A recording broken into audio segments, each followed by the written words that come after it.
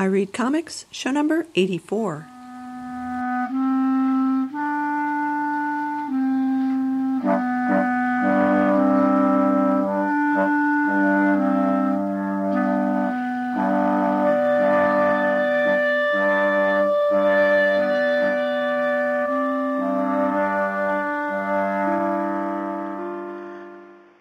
I didn't go to Comic-Con. Ginger went, but she didn't even go for most of the weekend. She went for the stuff before that. And there were like 125,000 people there.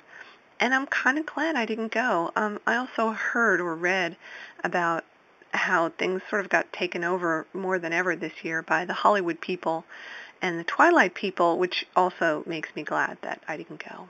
So, as I think I've said once before, I think I'll just stick to the Bay Area cons, and the next one that's coming up is APE, the Alternative Press Expo, which is in the middle of October in San Francisco, and they've already got some great people on the schedule like Chris Ware and Phoebe Glockner, who I really, really like, and I have been meaning to talk about her books for a while. I just ordered a couple more, so I think I'll wait till I get them to talk about what she does, but she had some great stuff in one of the Twisted Sisters collection from many years ago, and I was incredibly impressed with her stuff then. So I'm happy that she's coming, and maybe I'll get a little time. And of course, this time, since I have the iRiver and the microphones, any recordings that I do will be a lot higher quality than they were the first time I tried to record at APE. So there's that. I wanted to do some pimping, but not for me. This is for Leah Hernandez, or as she will soon be known, Leah Franco, because she's getting divorced and changing her name. And she was on the show. I interviewed her once before about what it's like to make comics. And she has decided to do her next comic thing online via web subscription, which I think is an awesome model. And she is still trying to get enough people to subscribe to it so that she can support herself just by doing this and some other work that she's got, but really trying to support herself doing this rather than doing comics work for other people. So I encourage everybody to go out and sign up because it's like $5 a month. Or what is that, $60 a year or something. And you're supporting her, which is great, and you get to see these cool comics that she's doing. So what it is called is the next bit of Rumble Girls. And Rumble Girls was a series that she had done a while ago. You can get the graphic novel. It's on Amazon, still available. And this is called Runaway Lightning Omri. And it's only got I don't know, maybe 8 pages so far, but it's pretty cool. The way she's been posting them lately has been just the black and white art rather than the colored stuff, because she said it was taking her too long to color everything in. So rather than make us all wait, she'll just do the art and color it in later. And she had posted some descriptions about what it was, so I'll just read you what she had said. A former Rumble girl, Omri, has walked away from an industrial intelligence agency called Twig. Rumble girl Thistleglow Pink thinks she's picking up her last Enteco paycheck for picking up Omri, but Twig goons Pry, Uno, and Relume have other plans. So that's the plot so far. This is being hosted at webcomicsnations.com, and if you want to find it, I'll put the link in to the show notes, but it's webcomicsnation.com/Diva Leah, and Leah is spelled L-E-A. And I think this is a pretty good model. The only thing that I don't like about it is that it doesn't get delivered to me. So I've talked before about how, because I'm such a lazy person, even having to to remind myself to click a link to go check something is like kind of beyond my limited brain capacity. So I really like it when stuff is delivered directly to me. It's one of the reasons I like Bloglines so much, is that I can just log into my Bloglines account and, okay, I do have to do one click, but I don't have to go off the site to see what it is. So it would be really cool if, you subscribed to a bunch of different webcomics and there was an aggregator that could bring all of them together in a format that was really easy to read. And I know I had talked about one once before, and I kind of stopped using it because it didn't have as many of the webcomics as I wanted to. And frankly, I can't even remember what it's called. But I would like things delivered to me because I am a very, very lazy consumer. I'm wondering if I'm going to get into reading more webcomics more often because I'm getting a new computer with a bigger screen. I've been using my little teeny 12-inch PowerBook now for God only knows how long, coming up on 4 years, I guess. And it's really hard to read on that size screen. So maybe with the 15-inch screen, I'll have a little more tolerance for reading, and it won't make my head hurt just to look at it. But I'm wondering if this is going to be the way things are going, whether it's just going to be subscriptions on the web or just subscriptions to the comics that you want to have delivered to you, and that could be in many different forms. It might be on your Kindle or on whatever is going to replace the Kindle eventually, electronic paper, or whether it will still be actual wood paper that gets delivered to you. But it seems to me that people are really, really used to and liking the automatic delivery thing. And as much as I love the comic book store, especially Comic Relief, the best comic book store in the world, located in Berkeley, California on Shattuck Avenue, for me, it's so hard to get there because I don't live near Berkeley anymore, and the local comic book store here where I do live is okay, but they don't have most of the indie stuff that I enjoy reading. So I don't know. I wonder about that, and I wondered about some other stuff too. Now that Comic-Con is so big, there's now rumors, of course, that it's moving to Las Vegas, and I don't know, maybe I would go if it was in Las Vegas just because I think it would be better managed. Maybe there would be different things in different rooms, different buildings, I should say, not different rooms. And maybe that would help to split the things up a little bit more, like maybe all the Hollywood film stuff is in one building and the comic stuff is in a different building. And then it would be a little more reasonable for the people who just want to go and find out about comics. I've noticed that there have been a number of cons that aren't about comics, but they include comics like WisCon and DragonCon, which are science fiction conventions but have tracks that are devoted to comics and women involved in them and skepticism and things like that. Once upon a time, Ginger and I had talked about trying to organize a con that would be specifically about women's comics, and I still think that would be an awesome idea. I don't have the energy to do that now, but I might one day. And maybe one day it would be fun to help out people with marketing, because I think that's what a lot of independent creators lack is marketing, and not because they don't know how to do it. They do have great ideas for it, but they lack the time and the energy and kind of the understanding of how marketing gets done, or how you have a marketing campaign and how you measure the return on that, or something like ROI, throwing in a big business school word there, return on investment. Because I do marketing for a living. That's what my company does. And what you learn is that you can't just buy an ad and think that's going to be all you have to do to sell something. You can't just send out a bunch of emails and not gauge the response or see who is interested or expand your list of contacts. It's kind of an ongoing thing. And I wonder if there are marketing companies that do this specifically for comics or for comic creators.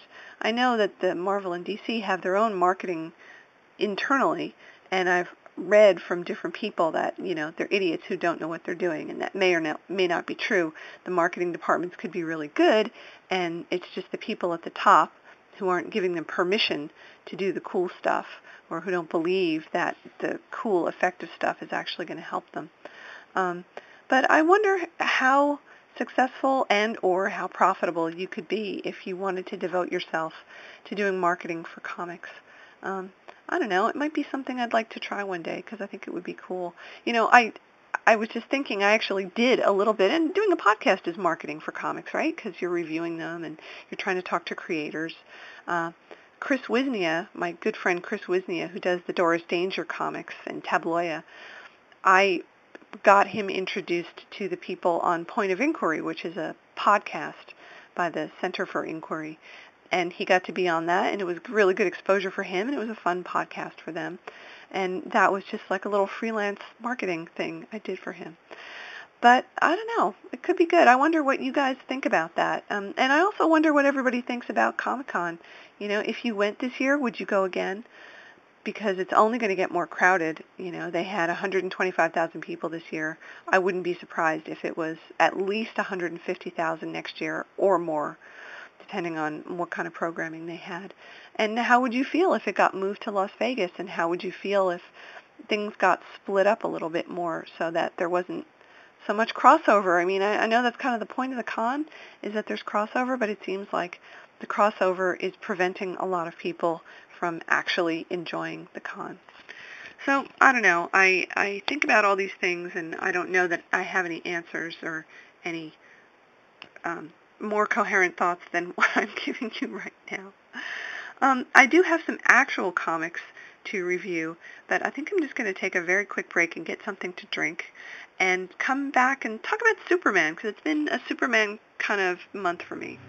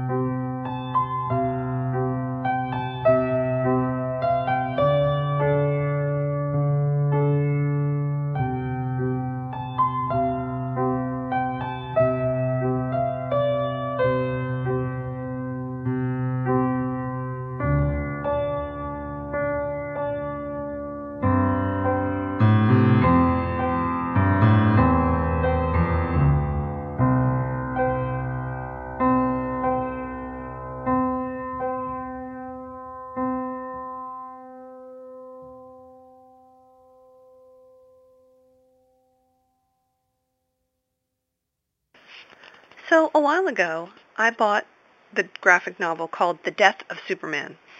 And I bought it for a couple of reasons. The main reason I bought it was because I was at the comic book store, not Comic Relief, and they didn't have anything I wanted, and I didn't want to walk out empty-handed, so I started looking around, and I have bought many of the DC trades that collect either wacky things or serious things or just stuff that I wanted to have in a format where I wasn't afraid to, rip my old comics.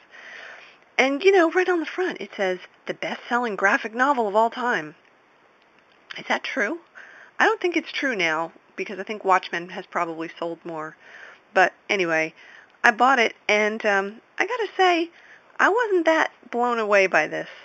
And I'm not sure why that is, whether it's because I am reading it many, many years after it was published. In fact, it was published in 1993. 92 was when the first comics came out. And I have the perspective, looking back on it after, 15 years, whatever. I wonder whether it's because it's just not a very good story, whether it's because things like this have happened so many times since then, and, it's happening right now with Blackest Night and the death of the New Gods and everybody getting killed. So if you're going to kill Superman, and you're going to kill Batman, because I guess Batman is still running in peas, R.I.P., it doesn't matter anymore. And so maybe it did have a lot of impact at that point. But I read the story before I read the introduction, which actually goes into some of the, sorry, not the introduction. I read the Wikipedia entry. Because I needed some perspective. So I read it first, and then I went back and read the Wikipedia entry. And, it explains some of the reasons why they decided to do it. But it's just, it doesn't grab me. And it's so blatantly marketing. There's that word again. Clearly they sat down and they decided to do this because they wanted to shake things up. It wasn't because they wanted to tell a really good story. It was because they wanted something to draw people in and make them buy lots and lots of comic books and buy variant covers. And, of course, all of these stories for the death of Superman were in different comics. They weren't just in the Superman comics, so you had to go seek them out and buy them. And, they figured people would buy the graphic novel when it came out afterwards anyway. And you knew Superman wasn't going to stay dead. As one of my friends says about Captain Kirk die, he don't never stay dead. And it's the same with Superman. He's not going to stay dead. Did anybody really think that they were going to kill off DC's longest running almost and most popular character, a character recognized around the world, a character with so much history and so much entwined in the DC universe? They were really just going to kill him off? Really? And not ever have another Superman comic again? Really? Did they really think that? I don't think they really thought that. So even going into it, it's a gimmick. It was just a gimmick. And I would feel less bad about the gimmicky part of it if it was a better story. So, you have Superman versus Doomsday, and from the comic, you don't know what Doomsday is or where he comes from or why he's so unstoppable. You really don't know anything about him. Now, of course, if you go to Wikipedia, you can find out lots of history, which seems just impossibly complicated, and I really could not understand half of it. But in this comic, you don't get any of that. You just get the fact that there's this thing called Doomsday, and Superman has a hard time beating it, and then, watch out, spoiler, Superman and Doomsday give each other a super punch at the end, and they both die at the end. Okay, so the whole story is Superman and Doomsday punching each other with a little bit of extremely lame-o help from the Justice League. Now, because I wasn't reading DC comic books at that point, I had no idea who this freaking Justice League was. I'm like, what? So there's Blue Beetle, there's Maxima. I don't know who Maxima is, although I gotta say she looks a lot like Big Barda, but isn't nearly as cool. There's Guy Gardner, but he's not a Green Lantern at that point. He's just dressed like sort of a gay hustler. There's Ice, and then there's the green one, and I can't remember what she's called right now. And there's this other guy named Bloodwind. So I don't know who they are or what their powers are. Oh, and Booster is there too, Booster Gold. I don't know what they're doing or what they're supposed to be doing, and I guess if I had been reading them, I would have known. So that is my fault for not knowing who these guys are. But they're lame. And here's my main complaint, and this is the fan nerd part of me coming out. Doomsday is super fast, and he's super strong, and nothing seems to hurt him very much. You know, they punch him, and they try to fry him with their laser beams out of their eyes, and they try to drown him, and try to do all kinds of stuff to him to defeat him, and nothing seems to work. But he can't fly. He can jump, but he can't fly. So at one point, Superman decides to put him out into space, where presumably he would die or something. At least he'd be off the Earth and stop wreaking havoc. He appears to breathe like other beings because he has, a mouth and stuff. So Superman kind of lifts him up in the air, and he's streaking towards the sky. And while he's doing this, Doomsday kind of writhes around in his grip and breaks free. And nobody can catch him again to do this. And I thought, well, that's stupid. Nobody even tries to do this again. And since that is the only way that they could have possibly done it, why didn't they actually, make a plan for all of the flying superheroes to grab him and fling him out into space? That would have made more sense, and then Superman wouldn't have had to die. So it was like, it was obvious to me very quickly that that would have been the way to kill him. And there's not a lot of time spent on that. None of the other superheroes even attempt to do this. They don't say, oh, maybe we should try and fling him out in space. Nobody does anything that's even close to that. I'm paging through it right now, trying to find this part where Superman flies him up into space when they're having their punching match. and he says, oh yeah, so Superman does at one point hurl him away from Metropolis, but doesn't hurl him straight up into the sky. He like throws him to some other damn place. I don't know where it is. Oh, here we go. So Superman is underneath him and pushing him up into the sky, and he's clearly trying to put him into outer space. I'm trying to think if there's a little thought bubble where he says that. No, he doesn't even say that. But that's what he's trying to do. And the exposition police, here played by Lois Lane and Jimmy Olsen, are explaining what's going on. Doomsday's rampage in Park Ridge, was cut short when Superman grabbed the monster, rocketing him away from Metropolis toward the vacuum of space. End paragraph, Lois says. So they're pretty far above Metropolis right now.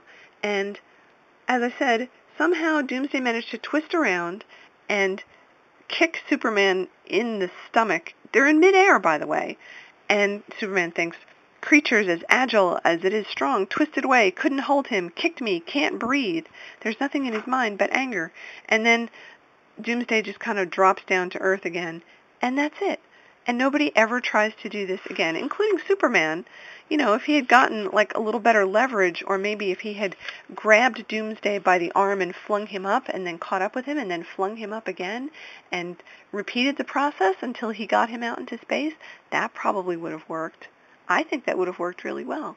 And I don't buy the crap about, well, in the heat of the moment and in the heat of the battle, Superman didn't have time to think about that, and he had to think about all the citizens of Metropolis. Oh, come on. He's Superman. Of course he's going to think of that, especially since he was on his way to succeeding and, just didn't get to finish the job right there.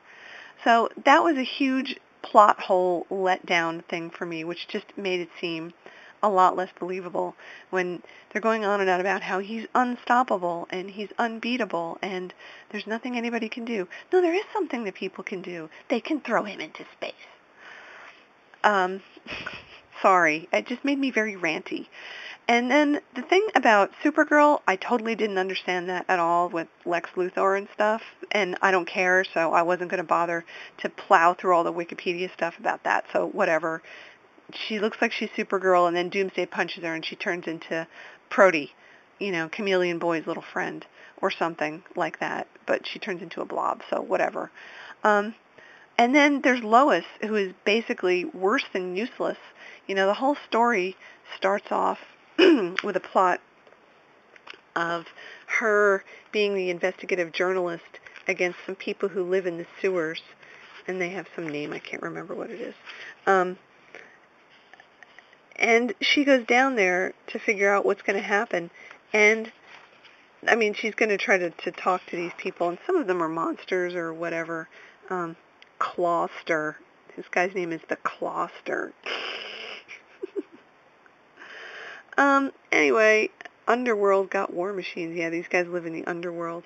So she goes down there, and within literally 2 seconds of going into the subways or the sewers or whatever, she gets captured and her hands are tied behind her back.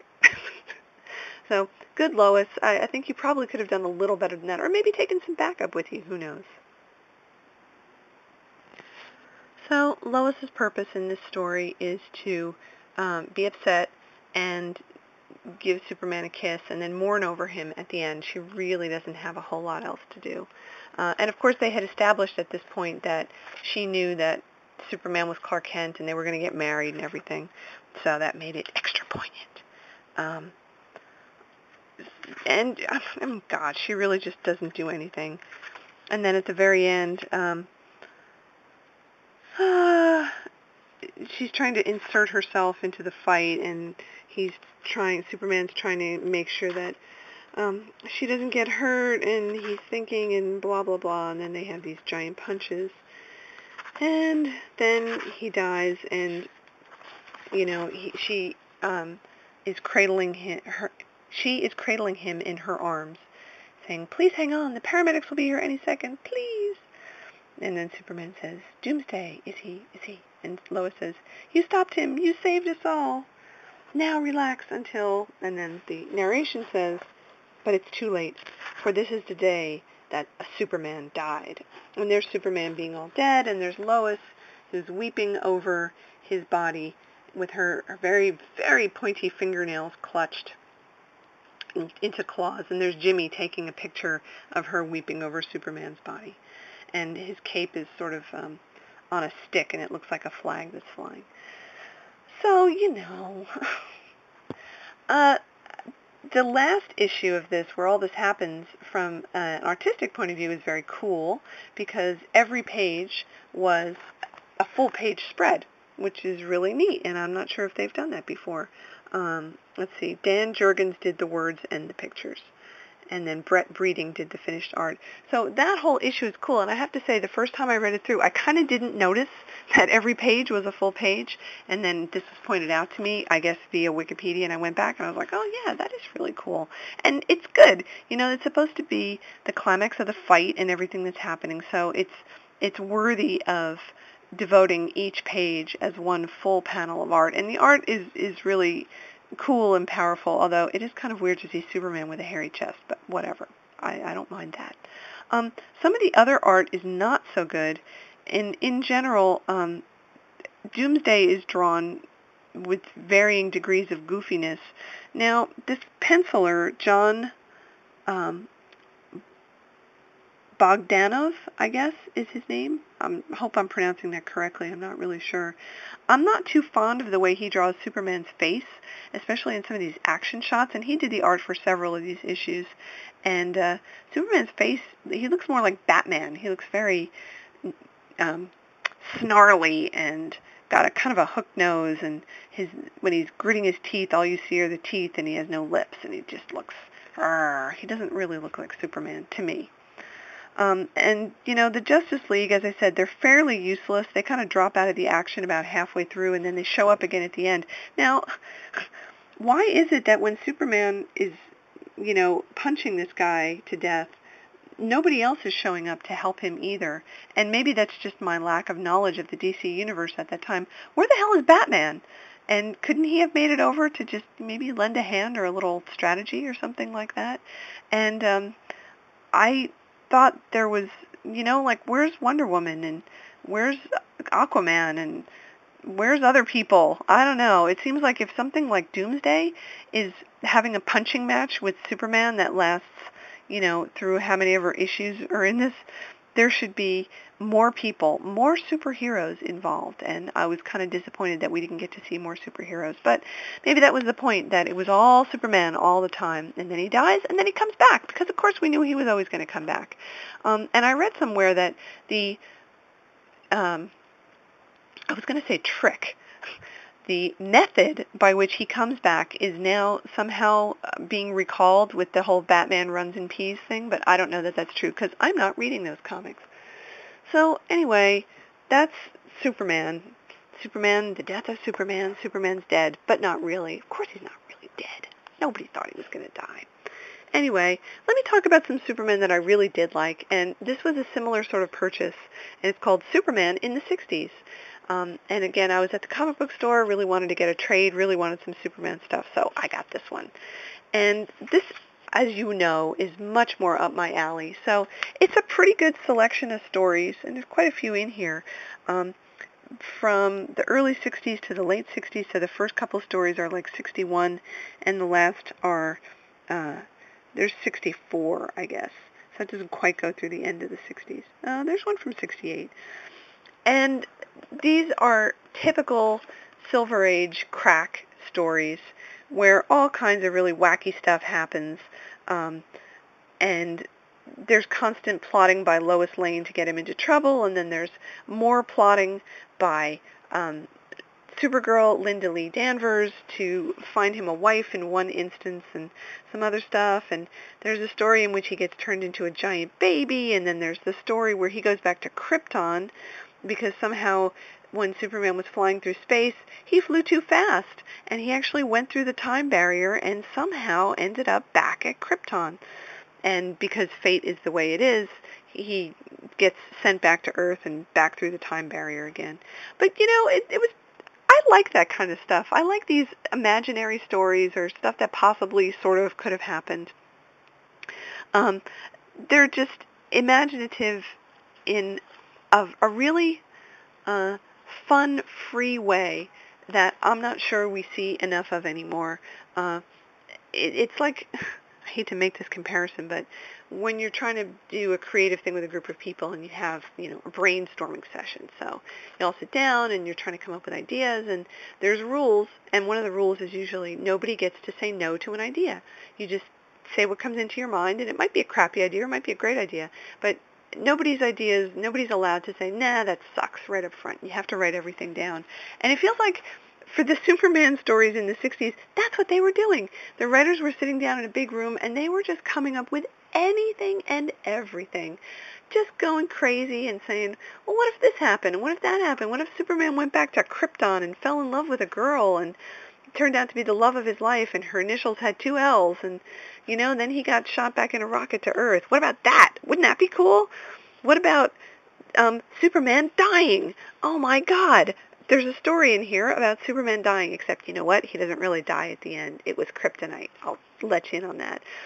And we have Supergirl in there, and the Legion of the Superheroes in there, and then Mon-El gets to save him from dying.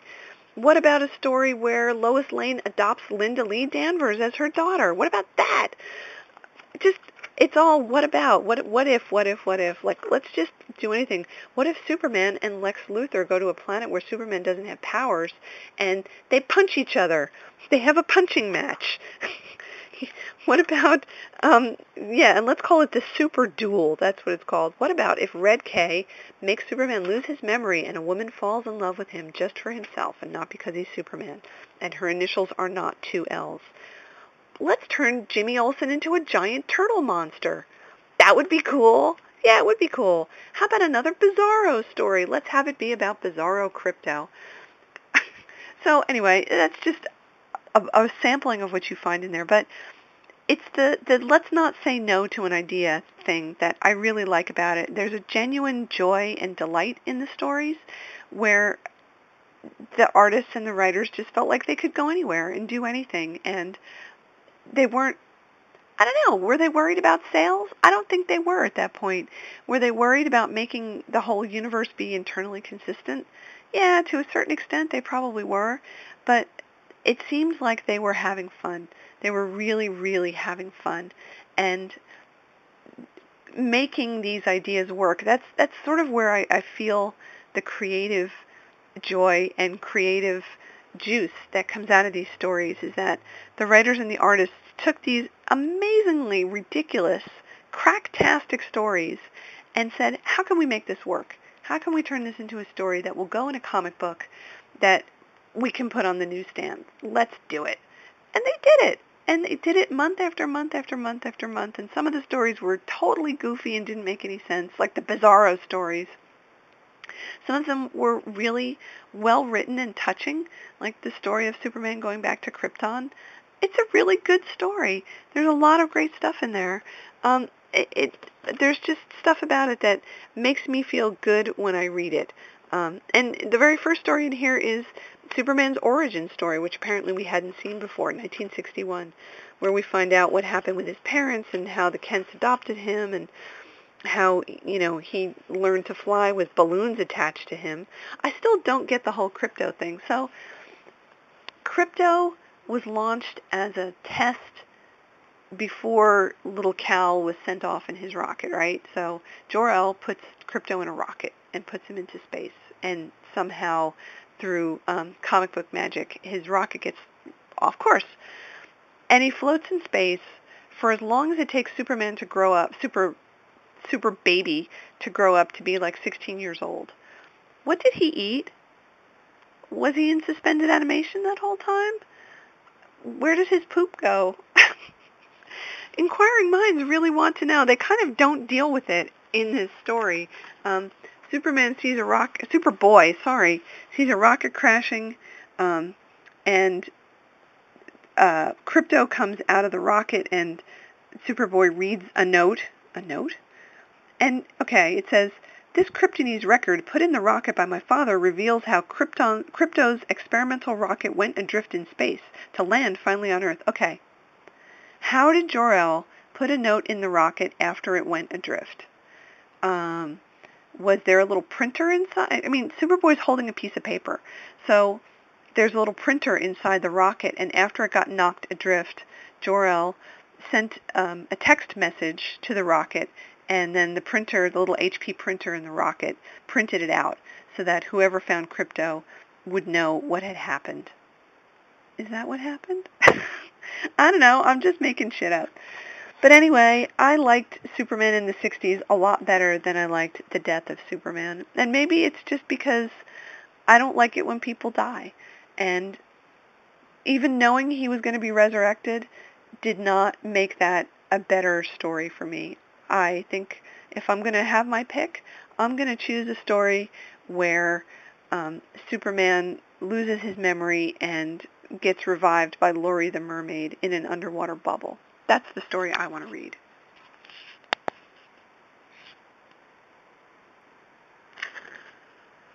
Just a few more things to wrap it up. I went to see G-Force, which is the movie with the spy hamsters. No, they're not hamsters. They're guinea pigs. That's right.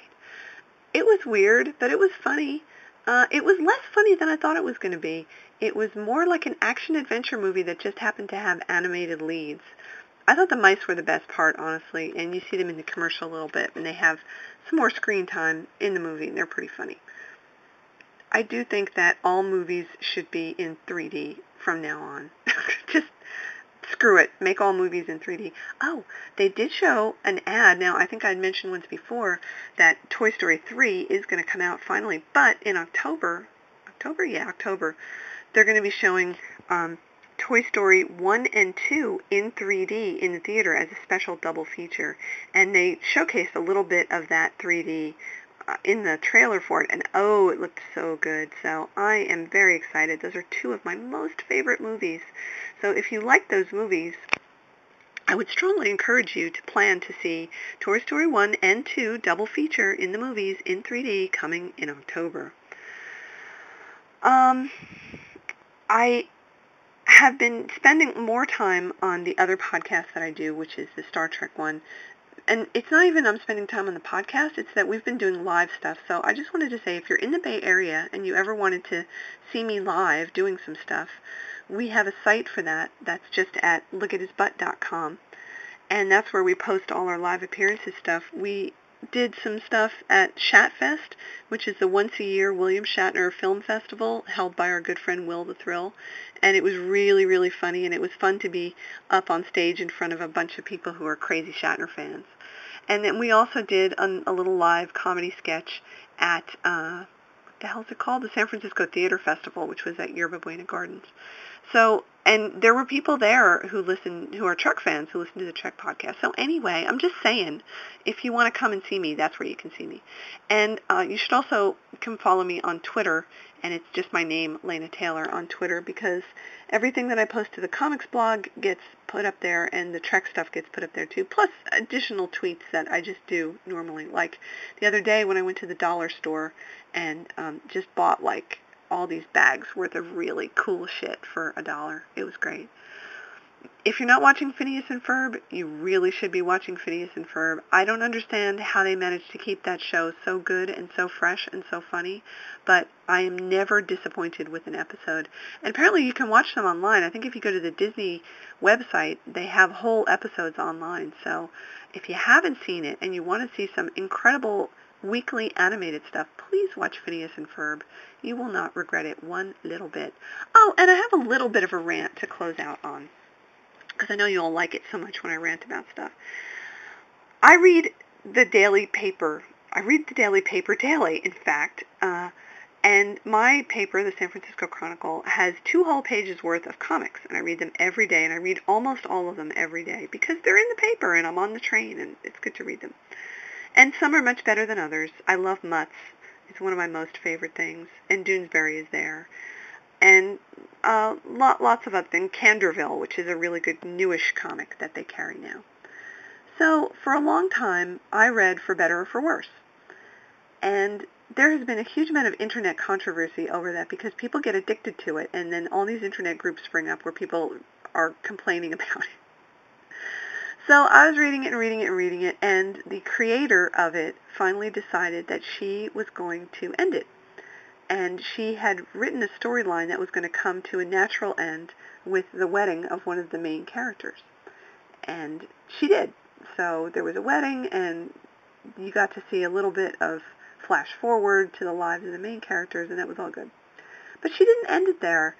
For various personal reasons, I think she decided to reboot it, which is very unusual for a newspaper comic. So she went back pretty much to the beginning of where she had started her storylines with the main character, whose name is Ellie. And I am really getting tired of all these women named Ellie. There was the one in Up, and then there was the elephant in Ice Age, and there's Ellie in the comics. Pick a different name, okay? And she's married, and she has 2 little kids, and at this point in time, she's a housewife, and her husband is a dentist. And I never went back and read the original strips that she drew, I guess, 20 years ago. But I'm guessing that these are pretty close to being the same because I'm reading it and it feels like it's the late 60s or the mid-70s or something. And it's a train wreck. It really is. All of the humor is based on the fact that Ellie is a housewife and she's stuck at home and is constantly trying to please her husband and complaining about how much he never helps around the house, and she's always worried about how much weight she's gaining, and acting like every stereotype of the feminine mystique housewife that you've ever heard.